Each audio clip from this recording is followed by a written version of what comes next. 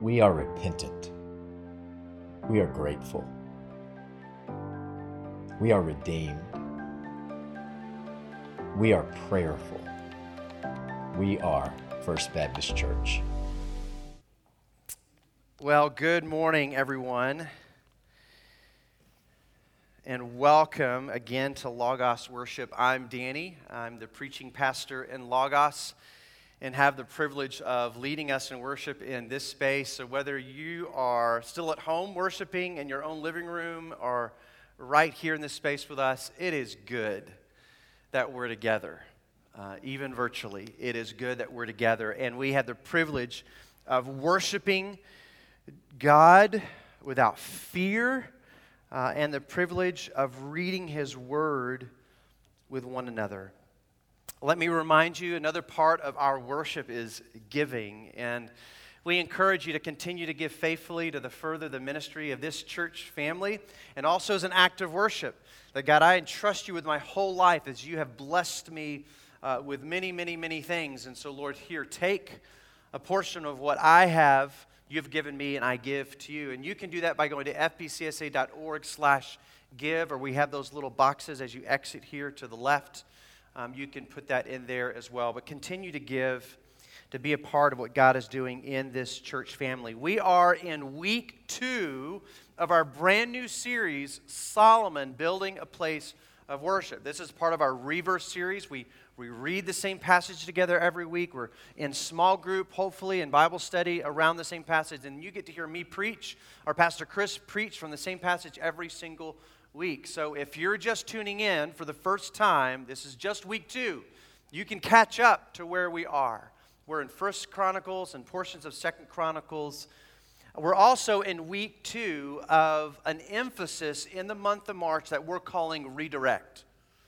It's something that we're doing here in the Logos worshiping family, and we're going to take these next few weeks to really challenge one another to adopt a rhythm of genuine repentance, where our heart is in it.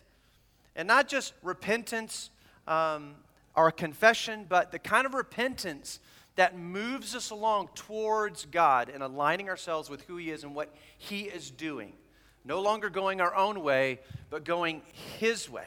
So we're going to be talking about that every single week through the month of March. Repentance, redirect, moving towards God together.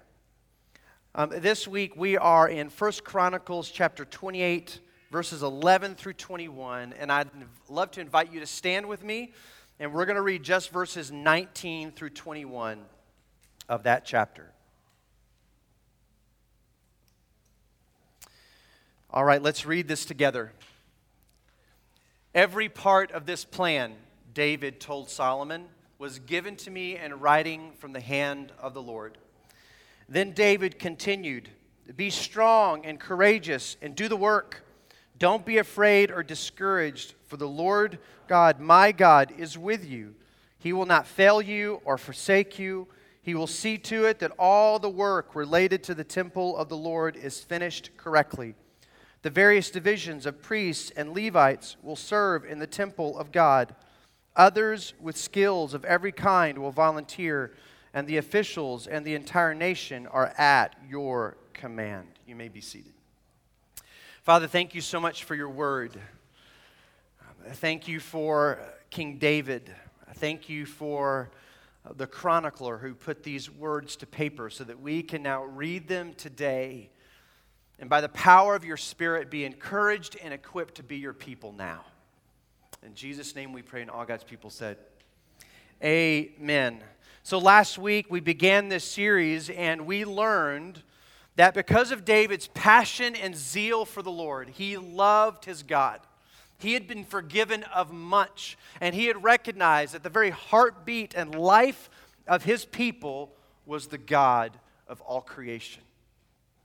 And he desired, out of that zeal, to build a physical temple in the new capital, Jerusalem. Remember, he looked at his own palace that God had blessed him with, this beautiful palace made of cedar, and he looked at a tent outside his window that housed the Ark of the Covenant. We'll talk more about that in a second. But he lamented. He looked at his palace, he looked at the tent and the ark that represented the very presence of God. And he says, who am I to have a big palace for myself? And I have left the presence of God in a tent. He said, I must build a temple. But remember, God said, listen, that's not up for you to decide. I've never asked anyone to build me a temple. But if I do build a temple, I will choose the when and the who. And he did choose the who. He said, it's not going to be you, David, because you have too much blood on your hands. You were a king at war, establishing and securing the kingdom. I need a king at peace and at rest, and that will be your son Solomon. Right? God promised them rest. He said, I'm going to send you into the land of milk and honey, and I will give you rest. And Solomon was a representation of the rest that God promised. And essentially, the permanent temple would be a symbol of that rest too. Although because of their own rebellion, from that point on, they didn't know much rest at all because of the judgment of God against them. But nonetheless, David had zeal, longed to build the temple, but God said, you won't do it. You won't do it. Solomon will. Now remember, last week, David issued a challenge to Solomon. He said, if you're going to build this temple, you must have the heart to match. Right? And that's where we talked about redirecting ourselves, that God longs for all of who we are. David told Solomon, listen, God knows your heart, God knows your mind, so you be sure that your heart and mind are in the right place if you're going to be about building the temple. It can't be worship as a show. That worship has to be caught up in your very heart and mind. Right? Love the Lord your God with all your heart, soul, mind, and strength. That's what David was saying. If you're going to build the temple, that has to be you. And we use that moment to remind ourselves that many of us, we still have to move towards God through repentance. We have to identify the places in our own heart and mind that are still very much our own. If we're going to be authentic worshipers, then we need to say, God, we repent that we haven't given these things over to you. There is sin and brokenness in me, and I want to move towards you in the same way that David challenged Solomon to move towards God. Well, today we are in different verses in the same chapter. And at the end of the day, I want to use these verses to remind us, as David essentially reminded Solomon, that God has given you all that you need to do the work. God has given you all that you need. But before we get there, we're going to read a few verses in this text in a moment. But before we get there, I think it's helpful for us to put some historical things in perspective to know what David is doing.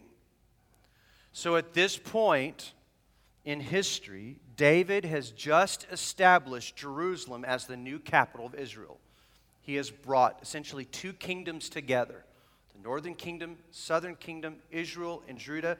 He has brought them together, and he has moved the political capital to Jerusalem. This is where he built his palace. And at this time in the history of Israel, when David looked out of his palace window, he saw the Ark of the Covenant in a tent. There are actually two tents at this point in Israel's history. There was the tabernacle in Gibeon, which was just a little north of Jerusalem, and there was the tent outside of David's palace that had the Ark of the Covenant. Now, we know this because it tells us in 1 Chronicles chapter 15, verses 1 through 3, it says, David now built several buildings for himself in the city of David. One of them was his palace. He also prepared a place for the Ark of the Covenant and set up a special tent for it. Then he commanded, no one except the Levites may carry the Ark of God. The Lord has chosen them to carry the Ark of the Lord and to serve him forever. Now, there's a lot of history that's going on here to get us to this point, but the Ark of the Covenant was not with the tabernacle because of some really poor decisions made by the people of Israel, but it was in this other place. And David said, I want you to go get the Ark of the Covenant and bring it to Jerusalem and put it in the tent. We also know at the same time, as I mentioned, the actual tabernacle was in Gibeon. Now we know that because it also says in those same verses, in actually chapter 16, verses 37 through 40, it says, David arranged for Asaph and his fellow Levites to serve regularly before the ark of the Lord's covenant in Jerusalem, doing whatever needed to be done each day. Then in verse 39, it says, Meanwhile, David stationed Zadok, the priest, and his fellow priests at the tabernacle of the Lord at the place of worship in Gibeon, where they continued to minister before the Lord. So now you have two places of worship. You have the original tabernacle that was in Gibeon. And then you had the new tent that housed the Ark of the Covenant in Jerusalem. And sacrifices, regular sacrifices, were made by priests at both locations. So now you're getting a sense of David's desire. When he thinks about building a permanent temple, he's saying the Ark of the Covenant and the tabernacle should not be separate. They were designed and intended to be together, to be a representation of the very presence of God with His people and communion by the priests on behalf of the people of God with God. And he said they must be together. They must have a building, a glorified tabernacle. And he says we must build a temple, a place that can house the Ark of the Covenant in its rest and a permanent building. That was David's desire.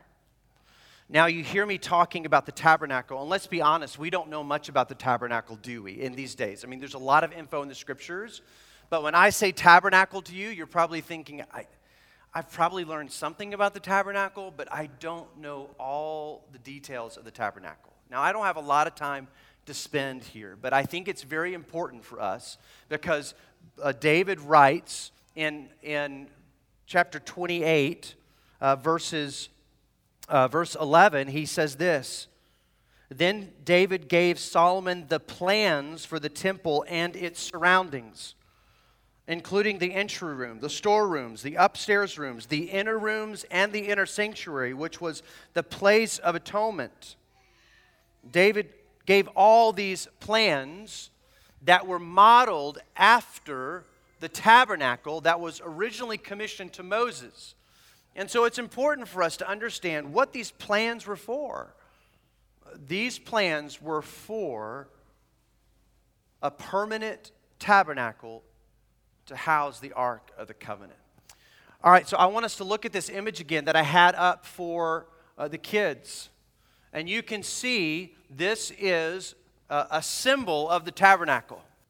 This is that special tent, a place of worship, a place of atonement that the priests would interact with on behalf of the people of God. And all the way to your left, number 2, you have this altar where blood sacrifices and burnt offerings were made on behalf of the priests and the people.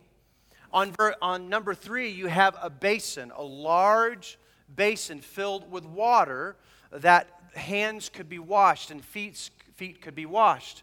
And then as you enter in, you have some other significant pieces of furniture. You have the lampstand, the altar of incense, and the table of the showbread, number 7, 6, and 5. And then enter in, you have the Ark of the Covenant. Now, there are 2 parts to the tabernacle. The first part they call the holy place. It was a holy place because you're getting closer to the presence of God. And then divided by a very thick curtain was the most holy place, or the Holy of Holies. And that's where the Ark of the Covenant resided. And the Ark of the Covenant was a clear representation of the very presence and provision of God. That when Moses would meet after they built the Ark of the Covenant, he would meet with God between the 2 cherubim that were on the covering of the Ark of the Covenant.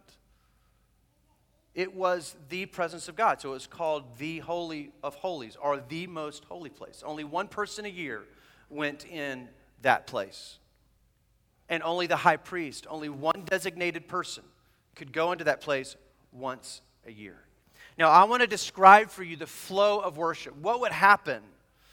What was the plan and flow of worship? And let's just say just for the high priest once a year.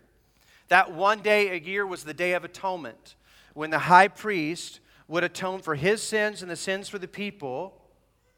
And then he would take the blood of that sacrifice and sprinkle it on the mercy seat of the Ark of the Covenant, representing the atonement of the people's sin. He had to do that once a year. And so the flow of worship would consist of this. The high priest would come to that burnt offering, that altar, and he would offer an offering for himself and on behalf of the people of God. He would offer sacrifice, blood sacrifice, a burnt offering.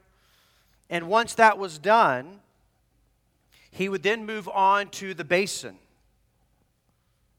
And in the basin, he would purify and sanctify himself after the atoning sacrifice had been made by washing his hands and feet with water. And only after that moment could he enter into the holy place. And the holy place was that place of worship, of thanks and rejoicing in God's faithfulness and provision. And then after going from the holy place, he would then enter into the very presence of God in the most holy place. And he would sprinkle the blood, some of the blood, onto that mercy seat, that atoning sacrifice for himself and for all the people of Israel. There was movement. In fact, I would say that the very purpose and heart and design of the tabernacle, this place of worship, was to be a symbol of God's design and desire for the people of God to move towards Him. And the only way that they could move towards God in the very presence of God and encountering God and have fellowship with God and have communion with God and be led by God is if their sins could be atoned for. And their sins could only be atoned for if there's genuine repentance. That's why God said, I don't care about your sacrifices if your heart's not in the right place. And so the high priest even had to enter the courtyard with the right heart, a contrite heart, before he even got to the sacrifices. But the purpose of the design and purpose of the tabernacle was demonstrate that there is both spiritual and physical movement towards God, and it required sacrifice on the behalf of their sin and sanctification before you could get into the presence of God. That's what David was planning for. That was the plan. I have the plan, Solomon. And these are the very words of God. These plans I've given to you are given to be my God. Certainly, most of those plans were given originally by God to Moses in the commissioning of the tabernacle. That's God's plan for us. God's plan for you and for me is to move towards God. We also see, if we go back to 2 Chronicles chapter 22, verse 5, and we get a sense of this in chapter 28, that David has provided everything that Solomon needs to begin construction. 22, verse 5. David said, "My Solomon is still young and inexperienced, and since the temple to be built for the Lord must be a magnificent structure, famous and glorious throughout the world, because God's glory is worthy of it," he says, "I will begin making preparations for it now." So David collected vast amounts of building materials before his death. And so 1 Chronicles 28 and these other passages, including 22 verse 5, tell us that David amassed incredible provision of materials for Solomon, so that Solomon could have everything that he needed to build the temple and could get started right away. Provided everything. Doesn't this also remind us that God not only has a plan for us to move towards Him through repentance, but God also makes provision for all that we need to do that. He provides it all. He provides it all. And then we get to these last few verses in chapter 28, this beautiful charge from David to his son. And let me just read those again. He says, "Be strong and courageous and do the work." These are very familiar words. Moses said these to Joshua. Joshua received them We've heard these before. Be strong and courageous and do the work. Don't be afraid or discouraged, for the Lord God, my God, is with you. He will not fail you or forsake you. He will see to it that all the work related to the temple of the Lord is finished correctly. The various divisions of priests and Levites will serve in the temple of God. Others with skills in every kind will volunteer. And the officials and the entire nation are at your command. What a great reminder to Solomon. I know, Solomon, I've given you a significant task to unify worship in Jerusalem by building of the temple and bringing the ark and the tabernacle together once again so that we can be his people and he can be our God. That is a momentous task. And I have given you all the plans that you need. And I have given you all the provisions and materials that you need to make that a reality. And let me promise you, you don't have to be fearful because God's with you. He's never going to leave you. And not only that, Solomon, but God is going to finish the work. God will see to it that the work that I'm commissioning you to do, he's going to complete it. And he's going to surround you with people of God, priests and volunteers who will help you finish the work. You know, in Philippians 1:6, what does Paul say to the church? He says, can I just tell you something? That what God has begun in you, he will be faithful to complete it. That's a good truth. And so as we handle all these verses about plans and materials and this commission to David, we're reminded of some beautiful truths we always need to hear, that by God's plan, God's provision, and God's power, he will finish what he has started in us. And how?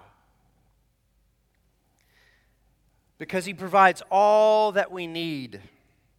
2 Peter chapter 1, verse 3. Listen to this. By his divine power, God has given us everything we need for living a godly life. God has given us everything that we need to live a godly life, to move towards him through repentance. All that we need. And that all that we need is found in Jesus Christ. Now, if you want to get some really cool details about the tabernacle and the temple, all we have to do is go to Hebrews chapter 9. I'm just going to read a handful of verses. But in Hebrews chapter 9, listen to this.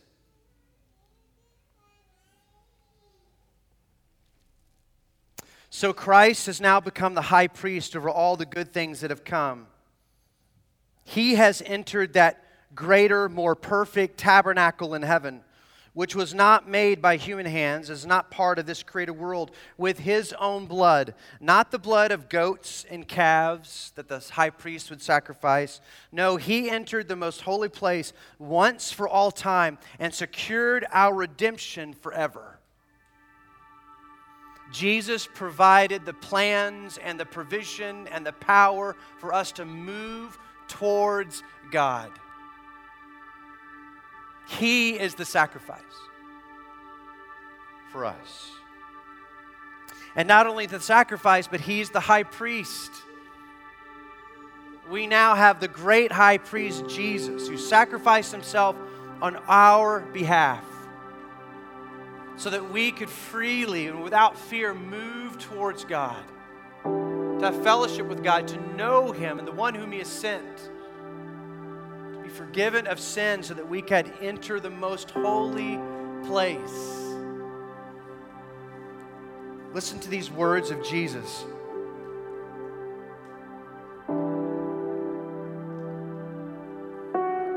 When John the Baptist first saw Jesus, remember what he said? Behold the Lamb of God who takes away the sins of the world. When Jesus was talking with his disciples, he said, I am the way. Finish this for me. I am the way, the truth, the life. No one comes to the Father but through me. He's talking about the tabernacle.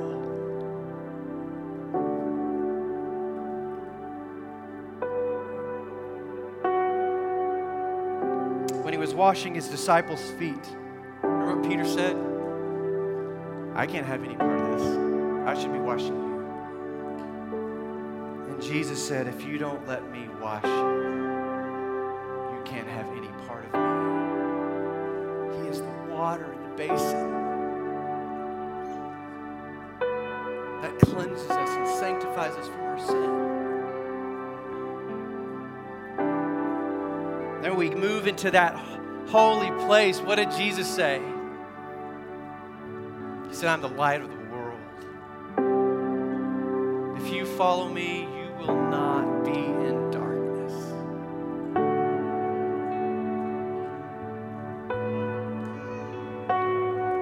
John chapter 6, he said, I am the bread of life.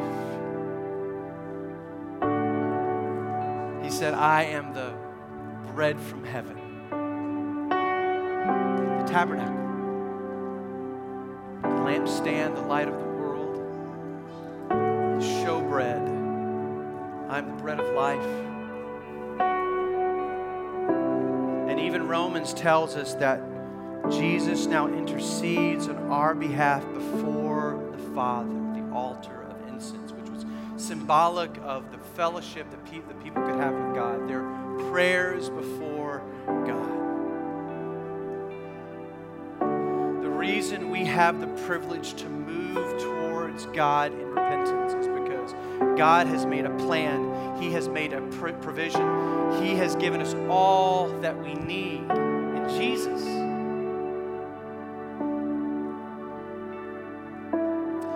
What a privilege it is right now for us to take part in the Lord's Supper. So hopefully you picked up one of these as you entered. If not,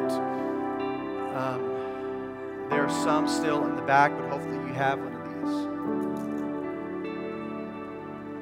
Where we get to remember and exalt the Lamb of God who was slain so that we can enter the most holy place.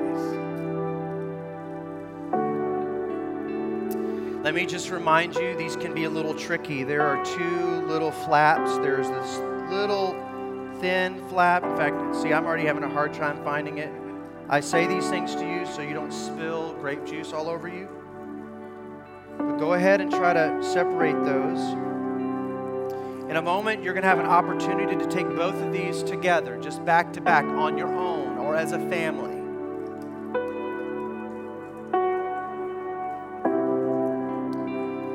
So, as a part of our liturgy for the Lord's Supper, I'm going to read some scripture to you and you're going to respond to me. And then I'm going to recount for us that evening before Jesus was betrayed, that last meal with his disciples. And then I will release you to partake on your own when you're ready.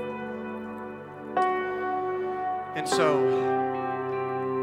in Romans it says, if God is for us, who can ever be against us? Since he who did not spare even his own son, but gave him up for us all, won't he also give us everything else? He's all we need. Who dares accuse us whom God has chosen for his own?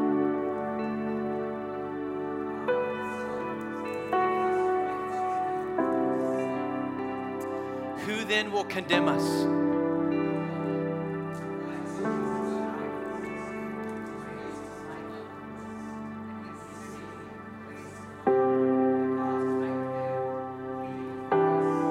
Can anything ever separate us from Christ's love? Does it mean he no longer loves us if we have trouble or calamity or are persecuted or hungry or destitute or in danger or threatened with death?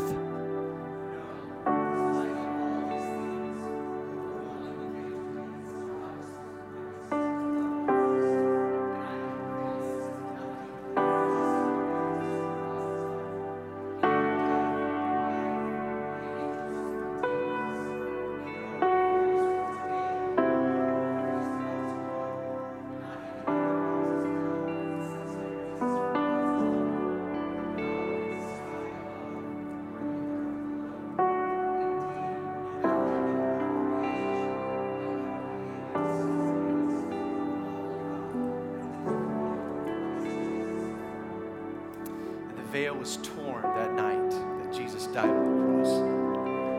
giving us free access through Christ to be in the very presence of God.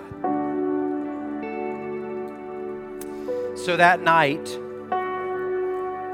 before the veil was torn, Jesus gathered with these men that he loved, his disciples, whom he called apostles. And they celebrated the Lord's Supper together, that Passover meal, that rejoicing in the rescue of God. And when he got to the bread, he broke it, blessed it, and gave thanks, and he said, "This bread is my body broken for you." And then, near the close of the meal, he took the cup. He blessed it and gave thanks, and he says, "This cup is my blood of a new covenant. My blood that will cover the sins of many." And so I'm going to pray, and then I'm going to release you. And the song will be played, and music worship will begin again. But during that time, as you feel led, will you just partake in both of these, the bread and the cup? Maybe as a family, as a couple, regardless. Gather together during this time. Rejoice in the victory of Jesus on the cross and the resurrection. Let's pray. Father, we're grateful for your Son, the Lamb, the light of the world, the bread of life, our intercessor, that great high priest. We rejoice in him today, and we say thank you. In Jesus' name we pray, and all God's people said, as you feel led, you can partake of these. First Baptist Church has been broadcasting its services of new life and historic faith for 46 years. We would like to ask that you continue to pray with us for this ministry and also for your financial support so that we can continue this ministry for years to come. Thank you.